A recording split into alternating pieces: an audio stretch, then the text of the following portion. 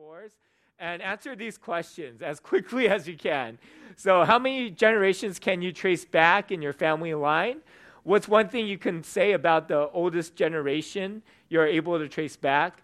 What is the meaning of your given name? Do you identify with its meaning? And what is the most important title that you hold? All right? Do that quick. If you could do groups of twos, that would actually be best so you could get through these questions. All right, we're going to have 4 minutes.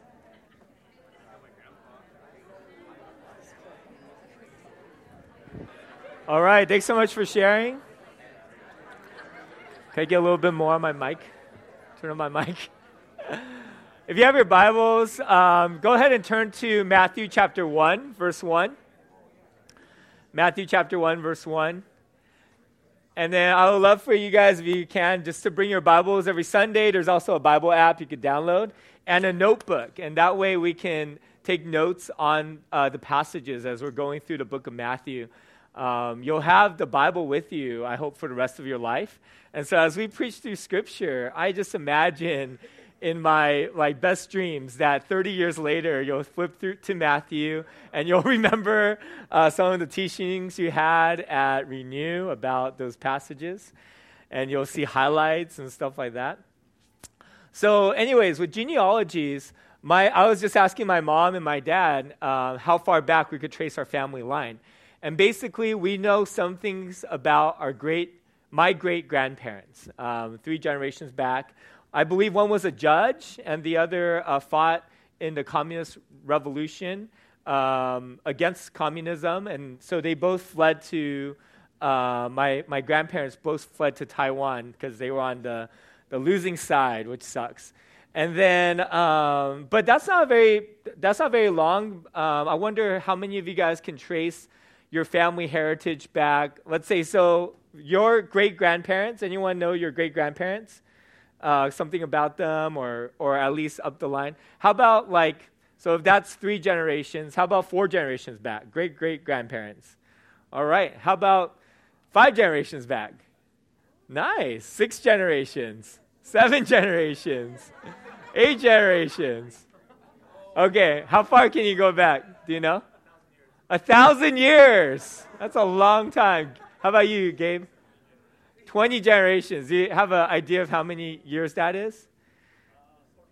14. Oh, he beat you, Ken. 1,400. How about Rachel?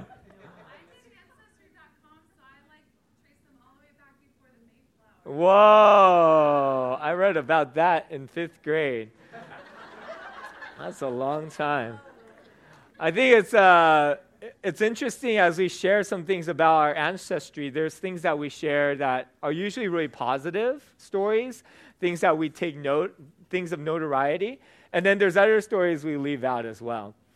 The second thing I think about is also the name given to us. And some of us are really attached to our names where we felt like our parents were thoughtful about it. Someone in my group says they wanted all the kids to be named M. And so I got my name. And but I think about Liam. And Liam, Nina's Australian, and Liam has a lot of Australian kind of is popular there. But it means a lot to me because it actually comes from my root name, William. So my name is Wilson, and Liam comes from William, and Wilson comes from William, which means guardian. And his middle name is Samuel, which is in memory of my wife's father who passed away, which means called to. And my last name is Wang, which means king. So warrior called to the king. And I really like that. Of course, idea is, right? You like that? Cool.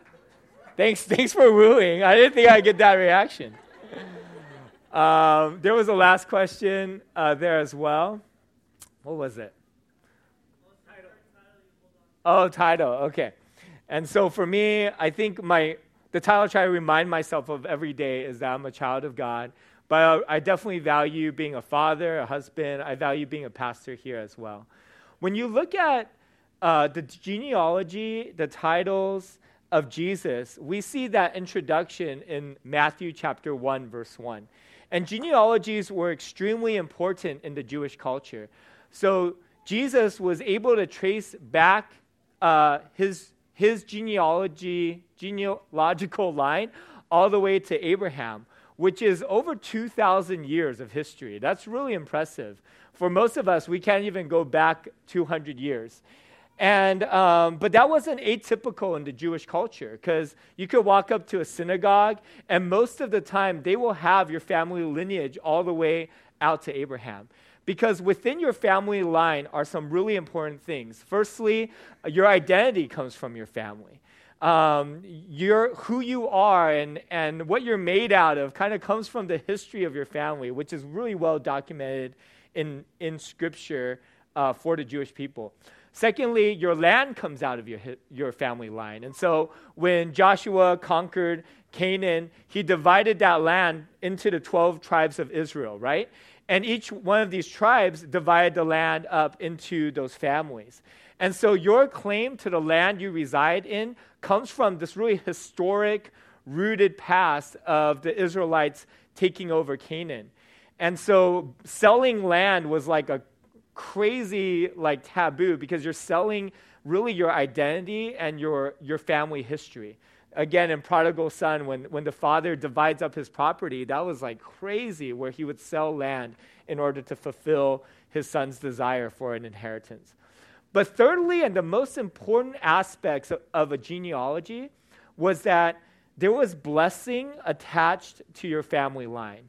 So when you think about how Jacob blessed his sons, all 12 sons, in very specific ways, and you're one of their descendants, you are, in your inheritance, isn't just land, isn't just identity, but you inherit that blessing as well. So if you came from the tribe of Judah, you would remember what Jacob said to Judah, his first son, and then you would carry those promises, you would carry those blessings as a descendant of Judah.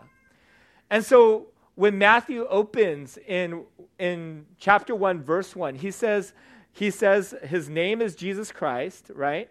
And then he also says he's from the line of Abraham and the line of David. So there's this great weight in terms of the promises given to Abraham and David that Jesus inherits. But when we think about this Israel history, this Jewish history, oftentimes we feel separated from it. Even right now, some of you guys might just be like, I'm out. Next sermon. How do you skip sermon? I'll listen to a Spotify commercial on cars if I have to, but I want to skip the song.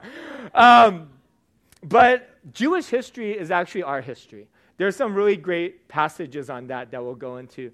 John chapter 1, verse 11 through 13 says, he came to that which was his own, which is speaking about the Jews, but his own did not receive him. And as a majority, the Jews rejected Jesus, right? Yet to all who receive him, to those who believe in his name, he gave the right to become children of God. Children not born of natural descent or human decision, or a husband's will, but born of God. So what it's saying here is that we have our natural lineage. Some of us can trace that back a few generations. Some can trace it back over 1,000 years. But we also have a spiritual lineage, that when we became Christians, we were given birth into a spiritual family. And I think what's cool is that the person who led me to Christ was my mom. The person who led my mom to Christ was Uncle Francis was a part of that, but our church and our old pastor. But someone led him to Christ, someone led him to Christ, someone led him to Christ. And I think if you trace all of our spiritual lineages, you would have to, for all of us, you would have to probably hit one of the disciples of Jesus, right? Because one of the disciples were the ones who received the gospel. And then from there, you have Christ, who spoke the gospel to them. And then from there, you could kind of work your spiritual lineage up the line of Christ. And so in a very real way, spiritually, we are attached to Jewish history. And when you think about Jewish history, again, you have cultural separation. I'm not a Jew. And then some of us might think of it as a religious separation. Again, we're not Jewish. And yet, I think another way to reframe it is that this is the story of God's people throughout history. And as we are God's people, they were too God's people. And they were God's people prior to us. And so when you think about all of God's people kind of lumped into one history, put onto one storyline, their story, our story is a continuation of their story. And here's a passage that speaks about that rather explicitly. Romans chapter 11, verse 17. It says, "But some of the branches were broken off, and you, though a wild olive shoot, were grafted in among the others to share in the nourishing root of the olive tree." Okay, so the branches, so there's the olive tree, which is the national symbol of Israel. So every time it talks about olives, it's really a symbolic of Israel and the Jewish people. And in verse 17, Paul's lamenting that many of the Jews didn't believe in Jesus. And so they were broken off from kind of being the people of God moving forward. And in some ways and not in others of you. Sorry. Anyways. And then there's a wild olive shoot. That's us. That's everyone who's Gentile and isn't a part of this natural Jewish line. And we are grafted in, right? So you kind of cut a shoot off of this other patch of wild olive shoots, and then you take it and you carve out a part of the olive tree and you press it into it, and then you tie it up, and then all of the nourishment from the root of the olive tree nourishes our spiritual life.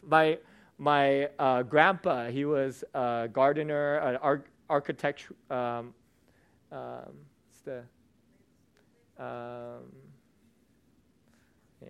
He was into farming. Smaller words, less syllable. Agriculture, thank you. He wrote a book on agriculture for a university in Taiwan. And so we had this pretty massive garden. How long was that pause? Was that 3 days? I don't know. It felt like 3 days. And then a resurrection. Anyways, so we had this big garden at home, and we had all these trees, and my grandpa would like cut the branch of like an orange tree and then like plug it into our lemon tree and make these like crazy fruits that are probably ungodly. And that's what happens in our spiritual lineage, right? Many of us come from really historic religious backgrounds that is not the Christian faith. And yet God plucks us out of that, grafts us into this olive tree. And the spiritual blessings that Abraham and Isaac and David had are given to us as well. Isn't that crazy that in Ephesians chapter 2, it says that every spiritual blessing has been poured out on you? So when you think about these words that God gives to these Jewish patriarchs or to the kings, when you think about the blessings they carry, it's you have it, like it's yours. All of these blessings in the Old Testament are yours as well, and are fulfilled in Christ. I hope that it gives you this, as you grow older, you will value your history more. You will. You'll think about your life, but then you'll think about your ethnicity more, your culture more. I've been really in, and then to look at this rich Jewish history and say, this is my spiritual lineage, is a beautiful thing. So here it is, Matthew 1, verse 1. This is the genealogy of Jesus, the Messiah, the son of David, the son of Abraham. Jesus means Yahweh saves. That's his name.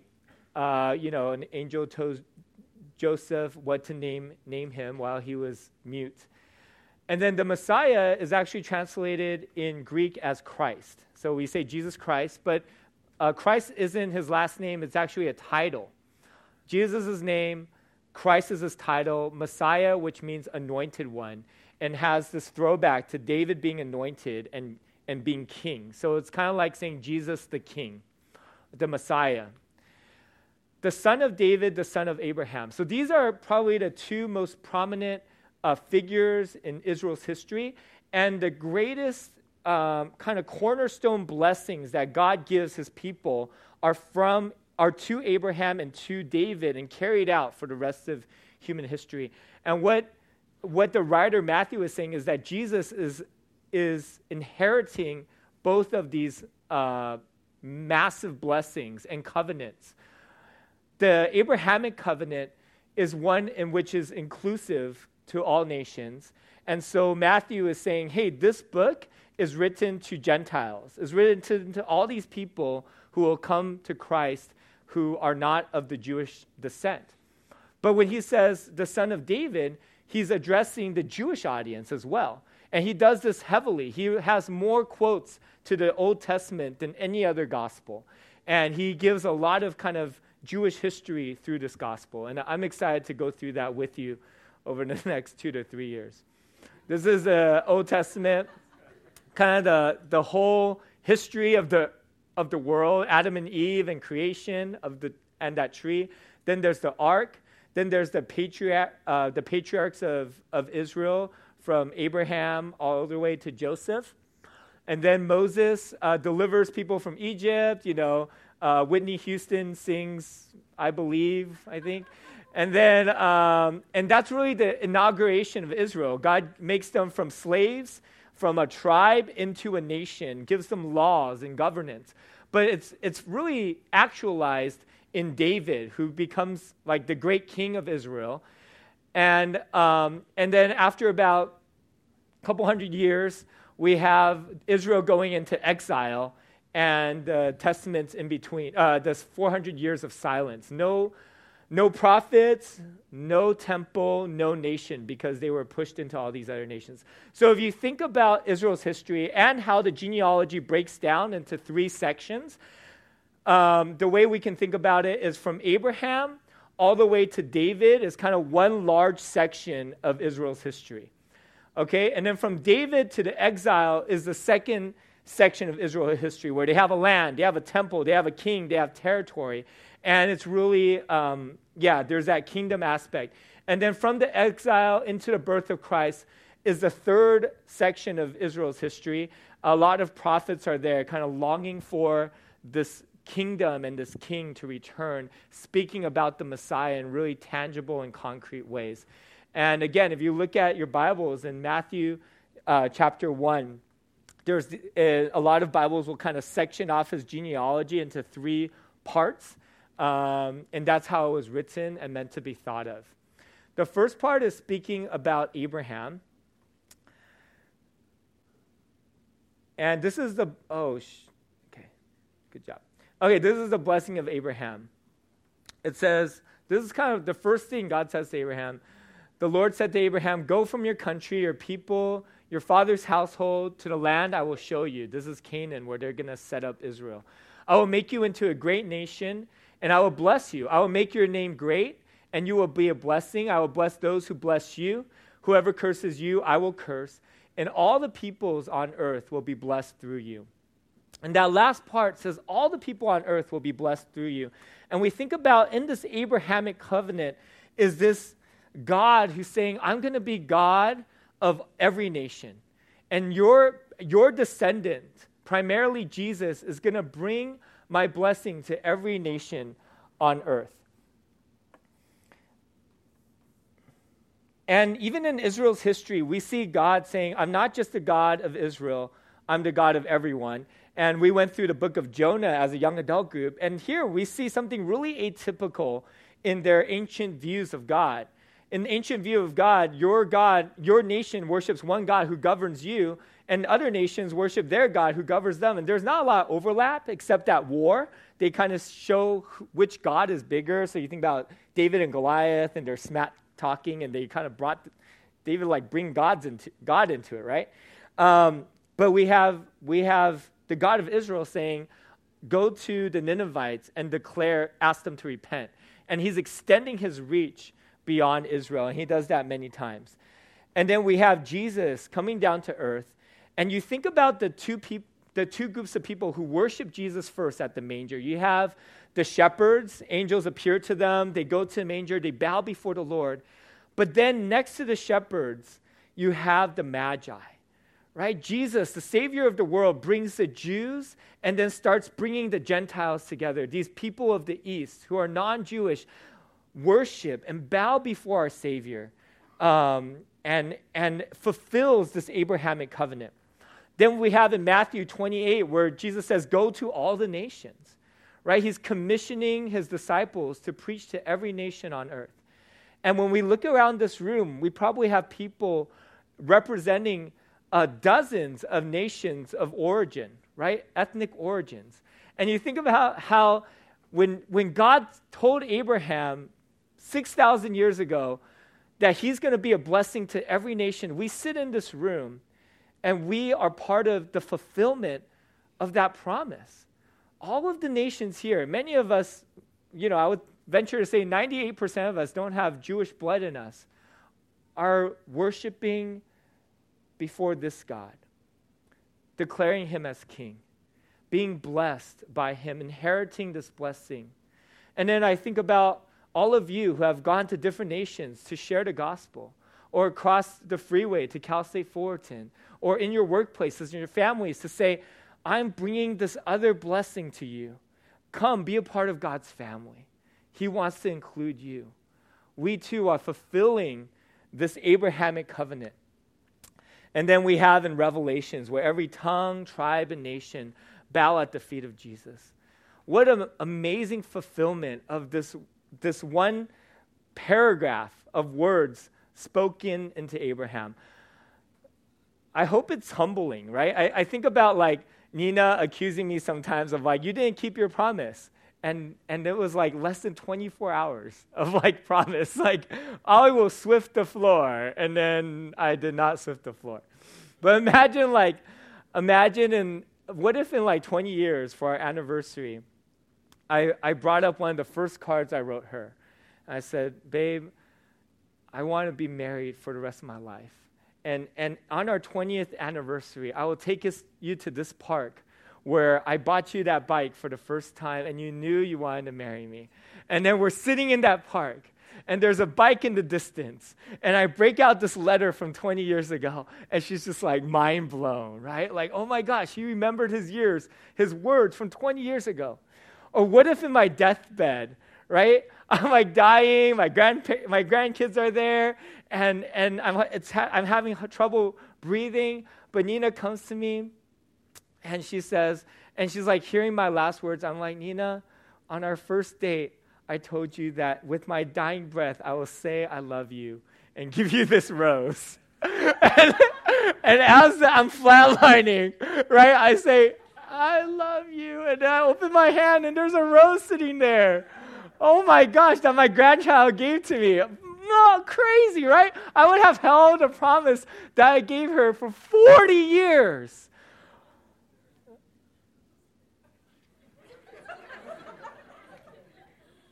God tells Abraham, I'm going to make you a blessing to every nation. And for generations, people held on to that promise. Jacob says, don't bury me in Egypt, even though we're prosperous here right now. Bury me back in Canaan.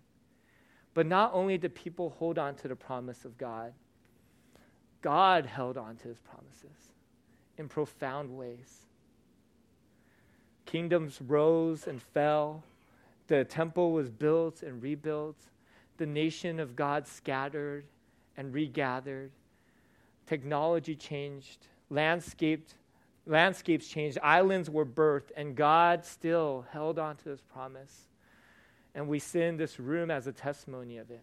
We give testimony to it. And one day we'll be at his throne. And it will blow us away.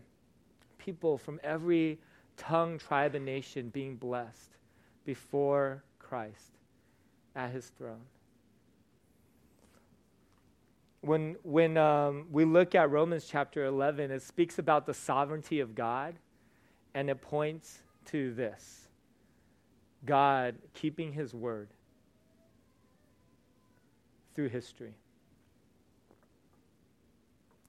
The second part of this genealogy starts with Abraham, ends with Jesse, king of David, right? And I just put that up there. It's part of that first part, Jesse, king of David. And it says David, the father of Solomon, whose mothers had been Uriah's wife. And so David here is put in twice in Jesus' genealogy. And that doesn't happen with any other name. And it's a pointer, right? The Bible does that. In Proverbs, it'll put two verses that say the same thing next to each other. Or it'll put one verse, one proverb here, and another proverb 3 chapters later, and it says exactly the same thing. And it's intentional. It's for emphasis. Or Jesus will say, truly, truly, I say to you. It's an emphasis. It's the author taking out a highlighter and just like highlighting the page. But they didn't have highlighters, so they just repeated themselves. Or when we think about marketing, you watch a commercial and then you watch it again. You're like, did they mess that up? No, like it's to give us good memory, or it's allowing us to remember. So here, he emphasizes David. He intros Jesus as in the lineage of David. Then he puts David here twice. He has another really subtle pointer. At the end, he says, 14 generations between Abraham to David, 14 generations between David to the exile, and 14 generations from the exile to the Messiah. Again, those 3 chunks that are broken down. And there's this really subtle pointer where David, if you take the consonants in Hebrew, all Hebrew words or letters have a numeric value to it. And so when you add up the consonants of David, it's 4, 6, 4, which equals 14. And there's this really subtle pointer to even in the genealogy and the way that he structures it. He's saying that this is David's, Jesus is a fulfillment of David's promise. If you watch the movie Pi, father has a numeric value of 3. Mother has a numeric value of 41, which makes sense that moms are over 10 times more valuable. Just kidding. Kind of. And then a child, if you add up its numeric value from the alphabet, is 44. I say that so that you might feel the mystery of Scripture and be humbled by it. And also to show off my research. I did like 20 hours of sit-down research here. So here's the Davidic promise. Your house and your kingdom shall endure before me forever. Your throne shall be established forever. And then when you think about the title Christ, again, it means king. So within the very name and title of Jesus, he's fulfilling this promise to David, where God is pleased with David. And he says, in your lineage, there's going to be another king, a greater king that you're only a foreshadow of, who will establish my kingdom forever. And when and Matthew has this strong theme of kingdom in his book. Now, let me go back to our timeline and talk about kingdom really fast. Oh no, this is going to take a few slides. Hold on. I made mistakes. Mistakes were made. Okay. Oh my goodness, we're going to the first slide. All right, here we go. So when you think about kingdom, you have Adam and Eve in the garden. And the idea of kingdom is that there's a king. There's someone ruling over it. So God is perfectly ruling over the earth right now in the Garden of Eden. There's no sin. People are invincible. If a Category 5 hurricane came through, your body would be able to not only withstand it, but I believe enjoy it. Like you would just fly on it and be like, this is the best roller coaster ever, right? I mean, you can lay in snow and feel its coldness without being afraid of hypothermia. You would never be afraid of cancer or viruses or bacteria. You have perfect relationship with God. You can see him face to face and not melt away. You can be with people and be completely vulnerable. That's what God's kingdom rule looks like. That's what it looks like when a perfect God is in charge of our lives and humanity. And then you have the fall. And man saying, I don't want you to be my God. I want to be God. And everything that men and women were in charge of, creation, animals, everything went outside the rule of God. And we have the earth as we know it, almost like an apocalyptic fallout, right? I imagine Abraham apologizing to his kids like, life was good once. And now we're living in this like desolate world, almost gray. And then we have God saying, don't worry, I'm going to redeem you. And he chooses Abraham, he chooses the nation of Israel, and he puts together a nation that's supposed to represent his rule again. And it had territories and borders. It was governed by a perfect legal system. And at its best, at its pinnacle, it had the great King David, who ruled mightily and justly. Solomon ruled with great justice and wisdom, that nations would come to have consulting by him. Their armies were invincible.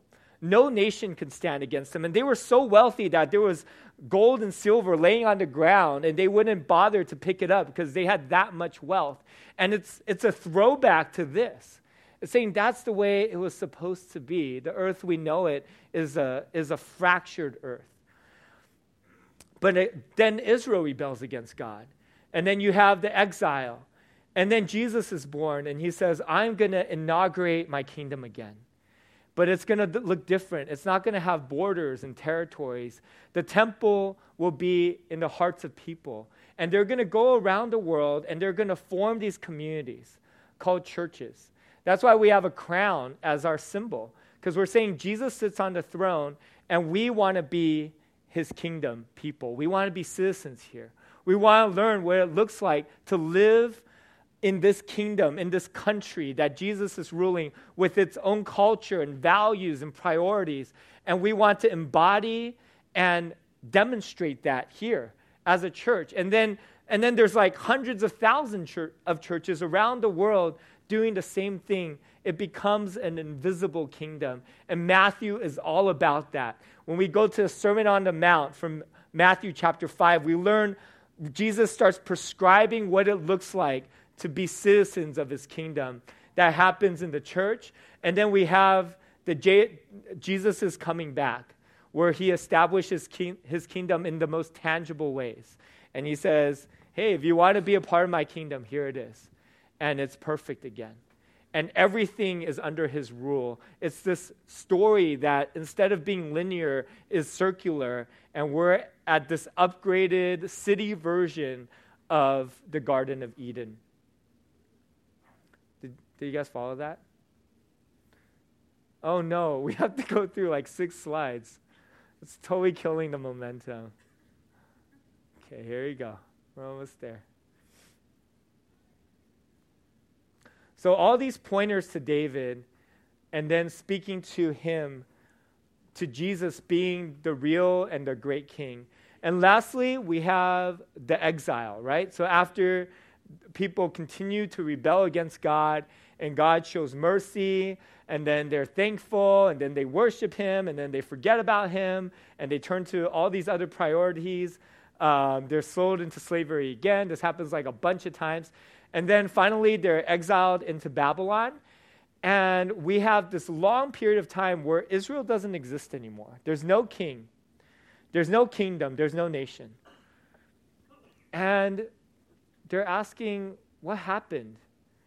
What happened to this covenant that Abraham made with God? What happened to this Davidic covenant about a king and a kingdom? We are sold as slaves. We are foreigners. We are a persecuted minority in all of these countries. And in these names, we have all these names that are not biblical because God goes silent for 400 years. The temple becomes a shell. They used to feel his glory, and the old men would weep, and the young men would dance because they knew God was there. And then God started to whisper, and then he became silent. And the temple became just a whitewashed tomb, something nice to look at, but there was no presence. And I think in this time, we go back to Jesus, meaning Yahweh saves. And for the 700 years, all these prophets who were speaking, there was this like great anticipation of a hero, right? So if you think about like another country taking over the U.S. and we're all enslaved, and everything we make, we have to give 80% away. And all our rights are stripped down. And another country's people can command us, and we have to do what they say. But then there's this prophecy for America, right? Or like this great man is going to erupt, this Superman, who's going to have like laser beams for eyes, who's going to be bulletproof, who's going to be able to fly, and who's going to be able to deliver us and make us into this great nation again. We would have our hopes in him. And there was this different sense of hope for Israel during this time, for the Jewish people, that they would hang on to these prophecies waiting for Jesus, waiting for a Messiah to come and deliver them. And so when we see all these throwbacks to these prophecies in the Old Testament, even in the first couple chapters of Matthew, it's touching into some deep longings in their heart.